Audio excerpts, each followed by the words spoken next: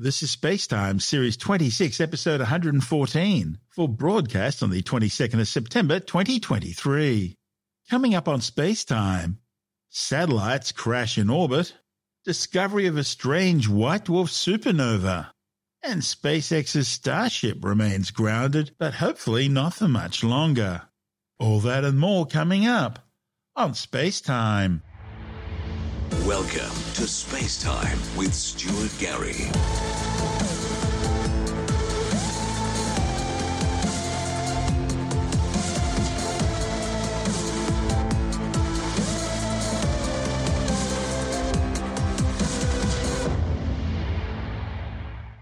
There's been another collision between two satellites in orbit, creating yet another cloud of space junk, bringing us ever closer to a Kessler syndrome. The latest incident involved a 3-decade-old Soviet communications satellite thought to be either the Cosmos 2143 or Cosmos 2145, crashing into another yet-to-be-identified object at an altitude of about 1,400 kilometers. The resulting collision has broken the Soviet satellite into 9 major pieces and hundreds, if not thousands, of smaller debris items. Both the Cosmos 2143 and 2145 were among a group of 8 Strela 1M telecommunications satellites launched on the same rocket back in 1991. This latest incident once again highlights the growing threat posed by disused satellites and spent rocket stages left uncontrolled in Earth orbit. Right now, there are an estimated more than 2 million bits of space junk orbiting the Earth, ranging in size from spent rocket stages and disused satellites down to nuts, bolts, paint flecks, and tiny bits of shrapnel from exploded spacecraft. And remember, all of this material is orbiting around the planet at over 28,000 kilometers per hour. And as more and more space junk continues to build up in orbit, the risk of a collision becomes ever greater. Any one of these objects could smash into a spacecraft, causing damage or even destruction. In fact, objects as small as chips of paint have crashed into space shuttle windshields, leaving significant craters. Others, such as this latest impact event, have completely destroyed spacecraft, leaving behind even more debris and shrapnel. Now, under the worst-case scenario, and that's looking more and more likely, all of this will result in a cascade effect known as the Kessler syndrome.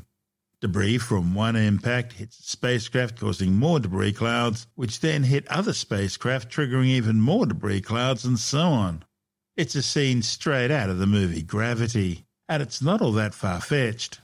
In fact, the International Space Station is regularly forced to change orbit in order to avoid space junk, with crew needing to seek refuge in docked capsules in an event of a collision and the need to undertake an emergency escape back to Earth. Back in May 2021, a piece of space junk smashed a hole in the space station's robotic Canadarm2. And spacewalking astronauts have recorded other impact damage to the orbiting outpost, luckily nothing penetrating the inner hull yet. And like the Space Shuttle incident, other returning spacecraft have also shown evidence of impact damage caused while in orbit. The first major satellite collision occurred back on February 10, 2009. That's when the 560-kilogram Iridium-33 telecommunications satellite collided with a deactivated 950-kilogram Russian Cosmos 2251 satellite. That collision occurred 800 kilometers over northern Siberia at a relative speed of 11.7 kilometers per second or 42,120 kilometers per hour, destroying both spacecraft and leaving behind a massive debris cloud. Then in January 2020, the disused Russian Cosmos 2491 spy satellite was suddenly hit by a piece of space junk, shattering into at least 10 major fragments. But to date, the worst incident, colliding space with lots of deadly shrapnel, wasn't an accident but deliberate. It happened on January the 11th, 2007, when Beijing deliberately blew up the disused Fengyun FY-1C weather satellite in an anti-satellite missile test. The 750-kilogram satellite was hit at a speed of over 8 kilometers per second at an altitude of more than 865 kilometers by a DF-21 SC-19 ASAT ballistic missile launched from China's Jiaqiang Satellite Launch Center. Beijing's highly irresponsible actions resulted in the creation of the worst space junk debris field in human history, with well over 2,000 pieces of trackable-sized debris catalogued in the immediate aftermath. And spacecraft were still being damaged or destroyed by that debris years later. In fact, on January the 22nd, 2013, a Russian laser ranging satellite was struck by debris from the 2007 Chinese missile test, damaging the spacecraft and changing its orbit and spin rate. The danger caused by Beijing's actions in 2007 will remain a serious threat to the safe navigation of space for decades to come. This is SpaceTime. Still to come, a strange type of white dwarf supernova, and SpaceX's Starship to remain grounded for now. All that and more still to come on SpaceTime.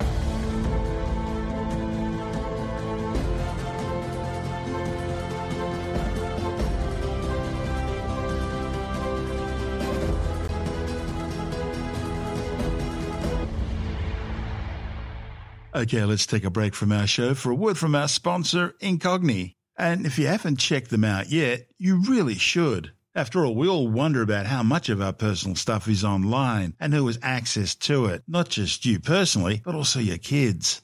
Well, the simple fact is, no matter how careful you are, there's a vast amount of your personal details that are online and being sold right now. A lot of your details are being published without you even realizing it, and it's not until you start getting those spam emails that you realize what's going on. And of course, there's identity theft and all sorts of other things as well. But there is a silver lining, because you have every right to protect your privacy and demand these data brokers delete your information.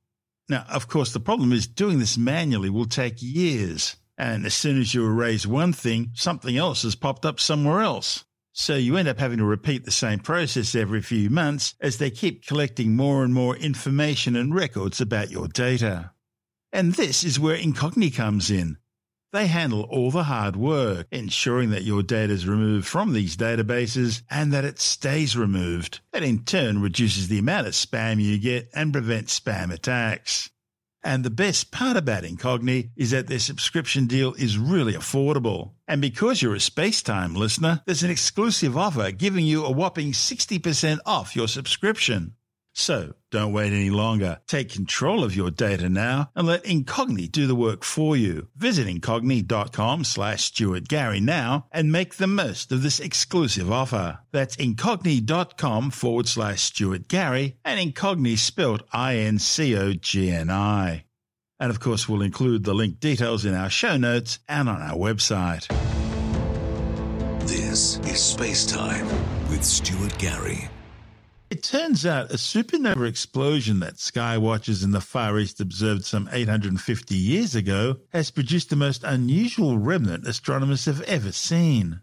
The findings, reported in the monthly notices of the Royal Astronomical Society, argues that the supernova was caused not by the explosive death of a large star, but rather the result of two white dwarfs, the stellar remnants of dead sun-like stars, merging together and creating an extremely energetic zombie star, which has somehow survived the event.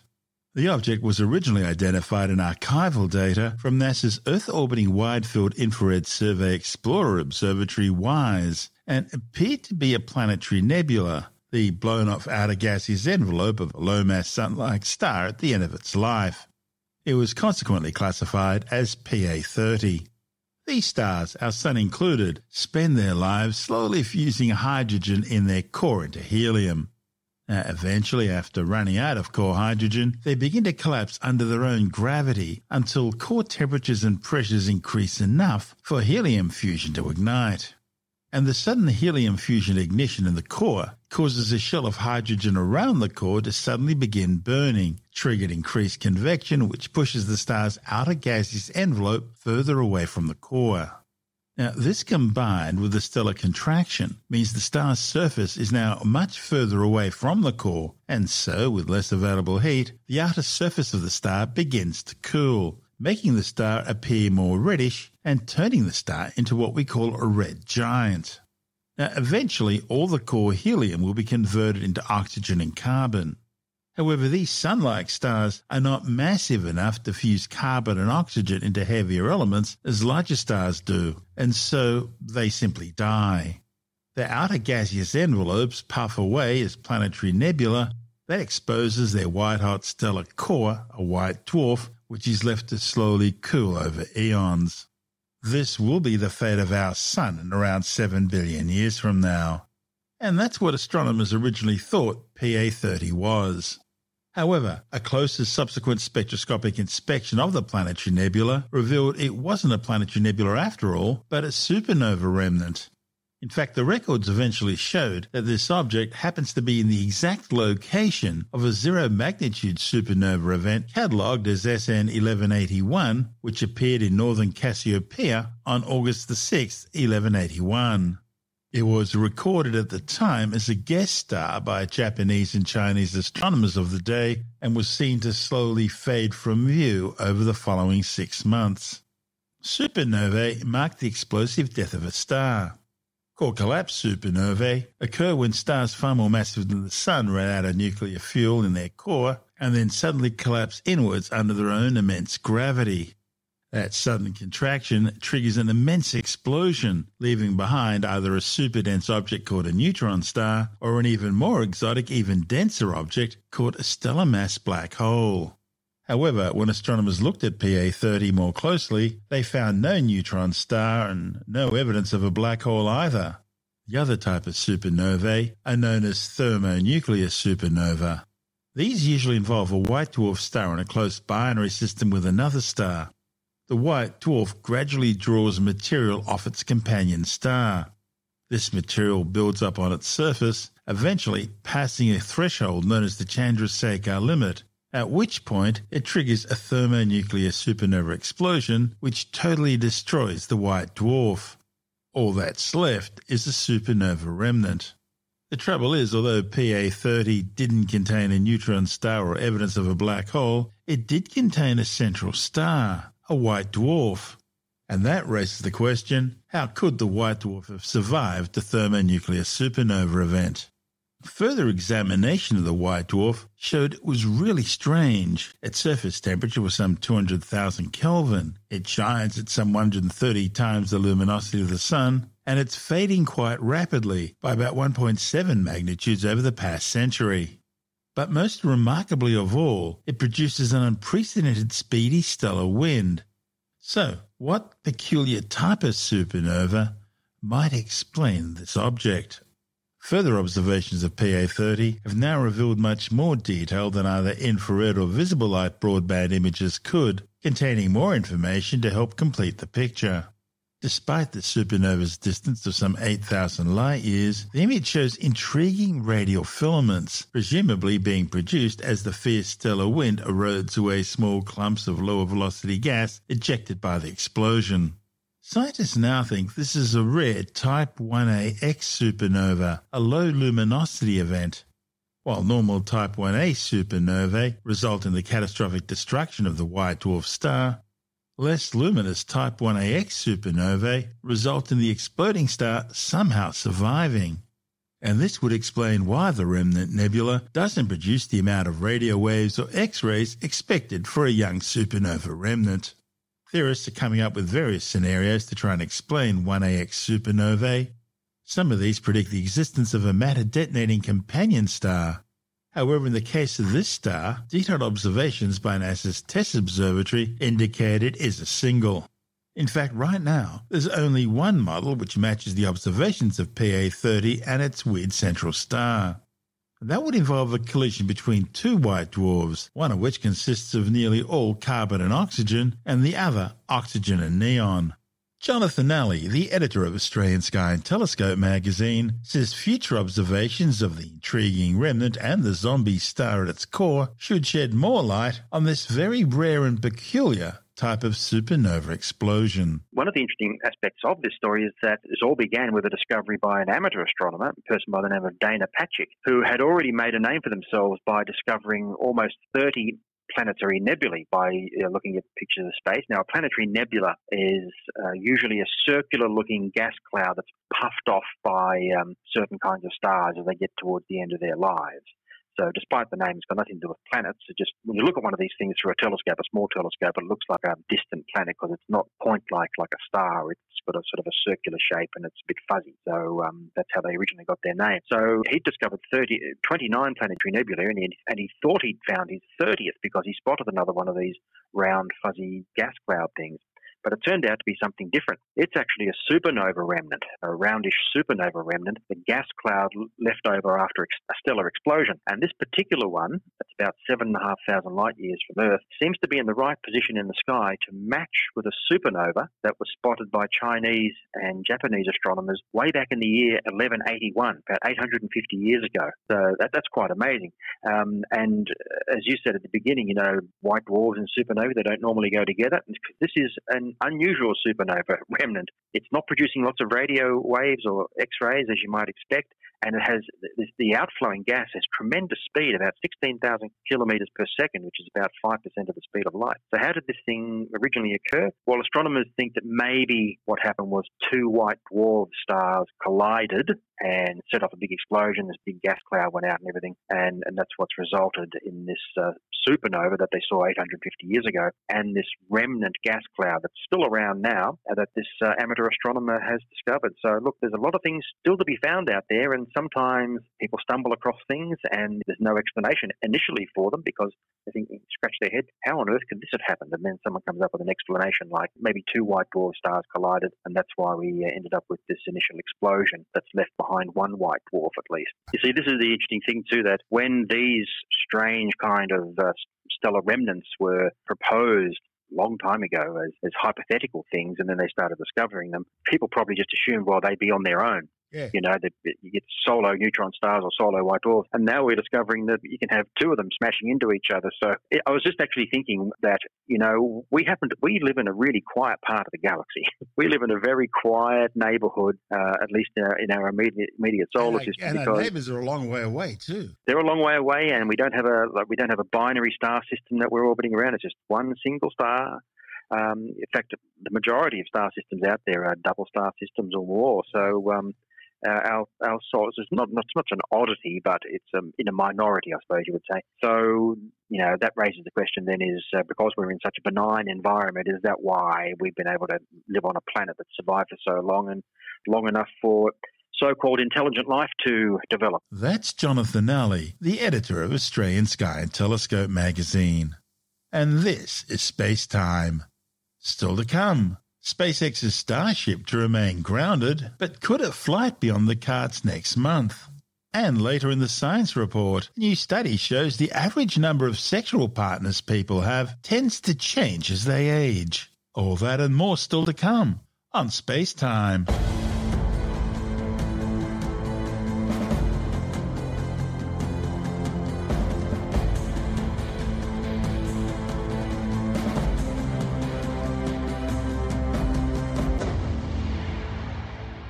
SpaceX says it could regain flight approval for Starship next month after completing most of the corrective actions ordered by the Federal Aviation Administration in the wake of the spectacular explosion which ended its first orbital test flight attempt on April 20th. The 63 steps needed for another test flight included both redesigns of Starship's booster hardware to prevent leaks and fires, and a redesign of the launch pad to increase its robustness and prevent bits of concrete flying out like deadly projectiles into the landscape. Starship's first orbital test flight from SpaceX's Starbase in Boca Chica, Texas, experienced multiple first-stage engine failures as the world's largest rocket slowly climbed into the skies above the Gulf of Mexico. All those problems were then compounded when the upper stage of Starship failed to separate from the Super Heavy booster stage, and that triggered mission managers to issue their self-destruct order 4 minutes into the flight, destroying the spacecraft. The FAA then grounded Starship and launched a full investigation into the flight, saying SpaceX needed to implement all 63 corrective actions, then apply for a license modification from the FAA that will address all safety, environmental and other applicable regulatory requirements prior to the next Starship launch. SpaceX says it's now addressed 57 of the actions that were required before the launch of Orbital Test Flight 2. Says the remaining issues will be fixed over the next week or so. and a new Starship's already standing on the launch pad. Starship consists of 2 stages. There's a 70-metre long, 9-metre wide, 230-tonne super heavy booster stage, which is equipped with 33 liquid methane and oxygen-fueled Raptor rocket engines. Attached to the top of this is a 50-metre tall, 9-metre diameter upper stage powered by 6 Raptor rocket engines. SpaceX boss Elon Musk sees Starship as an interplanetary colonial transport system designed to establish and supply human settlements on the Moon, Mars, and across the solar system. The reusable spacecraft is equipped with a belly heat shield, its own retractable vertical landing gear, and can be refueled in space using unmanned tanker versions of Starship. While one version of Starship will carry up to 100 people, another version will be equipped with a massive payload bay for the deployment of satellites. Further into the future, Starship may also host point-to-point flights around the Earth, allowing you to reach any destination on the planet in under 90 minutes. SpaceX's first mission for NASA using Starship will provide the Human Landing System, or HLS, a reusable shuttle for NASA to transport people or up to 100 tons of cargo between an orbiting Orion capsule or the Lunar Gateway space station down to the lunar surface and back up again. SpaceX's ultimate plans will eventually see Starship replacing the company's existing Dragon spacecraft and its Falcon 9 and Falcon Heavy launch systems. Elon Musk says if everything goes to plan, he could try a second orbital test flight next month. This is SpaceTime.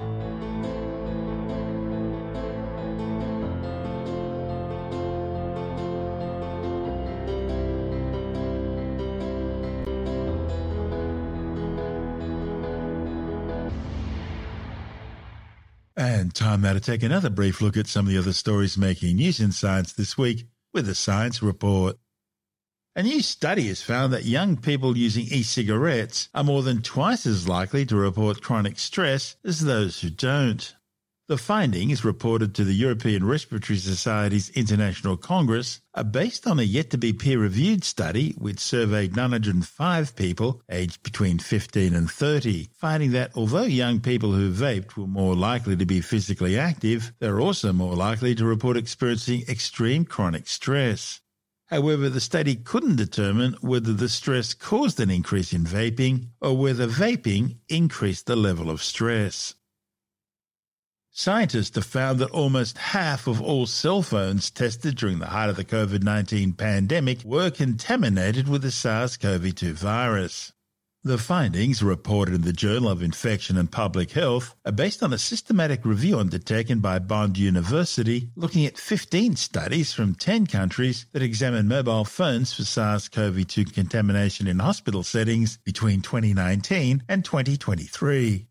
Of 511 phones tested, 231, or 45%, tested positive for the presence of SARS-CoV-2, a virus which causes COVID-19.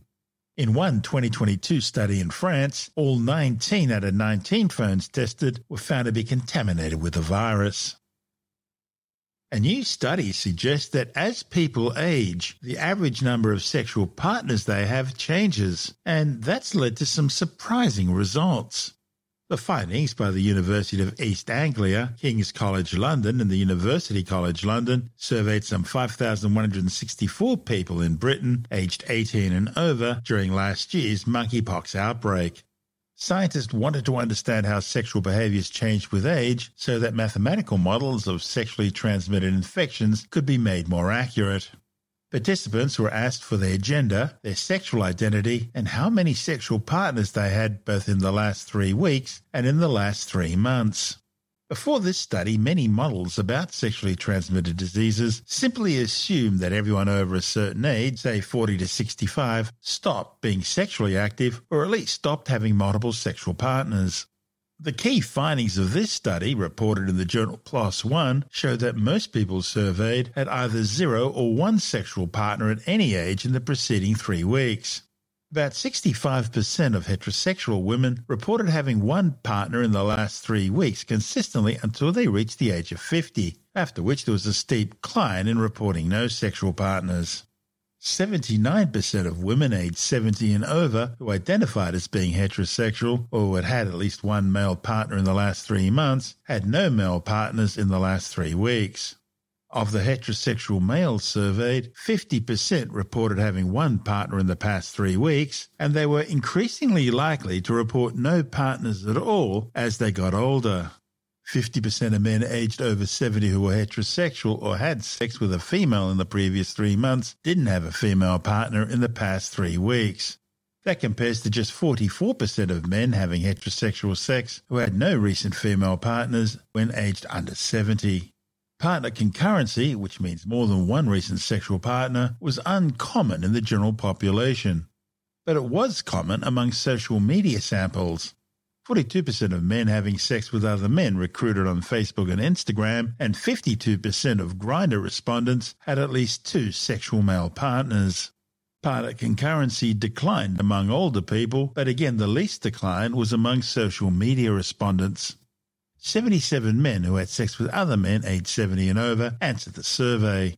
17% of them reported having at least one recent partner in the past 3 weeks, and 25% of gay men aged 70 and over recruited via social media had concurrent partners. By comparison, only 2% of straight men aged over 70 reported multiple partners. The overall finding of the study was that many gay and bisexual men aged over 70 continue to have a busy sex life with multiple partners. She's considered one of the greatest psychics in the world, and her predictions are closely followed by thousands of devotees. But the renowned Eastern European psychic Baba Vanga hasn't been too accurate with her prognostications of late. In fact, none of her often chilling forecasts for 2023 have come true, at least not yet. Still, for many years, decades even, many fans have relied on her every word, even though her forecasts seldom materialise.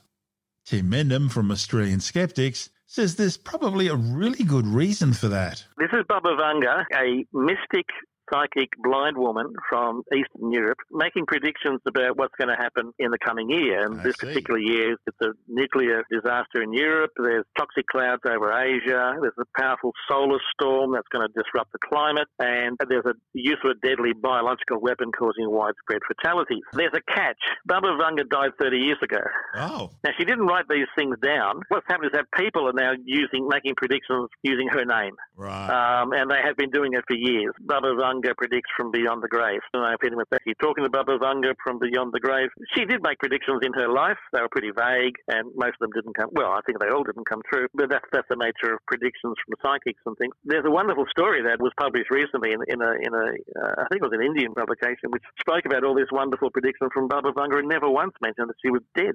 So Baba Vanga is one of those many sort of psychics you hear about who makes a prediction and then no one bothers to follow them up, unless you're a skeptic, of course. And we do. They keep track of these things and come back a year later and said, this didn't happen. What's your excuse? Mumble, mumble, mumble. Move on to the next thing. Yeah, don't look here, look over there. So we did a major project on Australian psychics making predictions. We looked at all the predictions we could find over a 20-year period in press, in print, in TV, radio, online, wherever. And we found over 3,500 or something like that predictions, over 200, 300 odd self-professed psychics.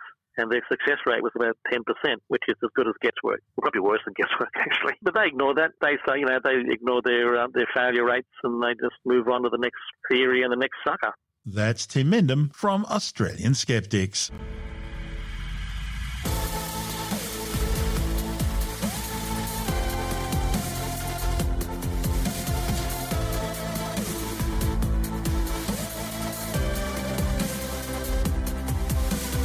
And that's the show for now. SpaceTime is available every Monday, Wednesday and Friday through Apple Podcasts, iTunes, Stitcher, Google Podcast, Pocket Casts, Spotify, Acast, Amazon Music, Bytes.com, SoundCloud, YouTube, your favourite podcast download provider, and from spacetimewithstuartgary.com. SpaceTime's also broadcast through the National Science Foundation on Science Zone Radio and on both iHeartRadio and TuneIn Radio. And you can help to support our show by visiting the SpaceTime store for a range of promotional merchandising goodies, or by becoming a SpaceTime patron, which gives you access to triple-episode commercial-free versions of the show, as well as lots of bonus audio content which doesn't go to air access to our exclusive Facebook group, and other rewards. Just go to spacetimewithstuartgary.com for full details. And if you want more SpaceTime, please check out our blog, where you'll find all the stuff we couldn't fit in the show, as well as heaps of images, news stories, loads of videos, and things on the web I find interesting or amusing. Just go to spacetimewithstuartgary.tumblr.com. That's all one word, and that's Tumblr without the E. You can also follow us through @StuartGary on Twitter, @SpaceTimeWithStuartGary on Instagram, through our SpaceTime YouTube channel, and on Facebook, just go to facebook.com/SpaceTime with Stuart Gary. And SpaceTime is brought to you in collaboration with Australian Sky and Telescope magazine, your window on the universe. You've been listening to SpaceTime with Stuart Gary. This has been another quality podcast production from Bytes.com.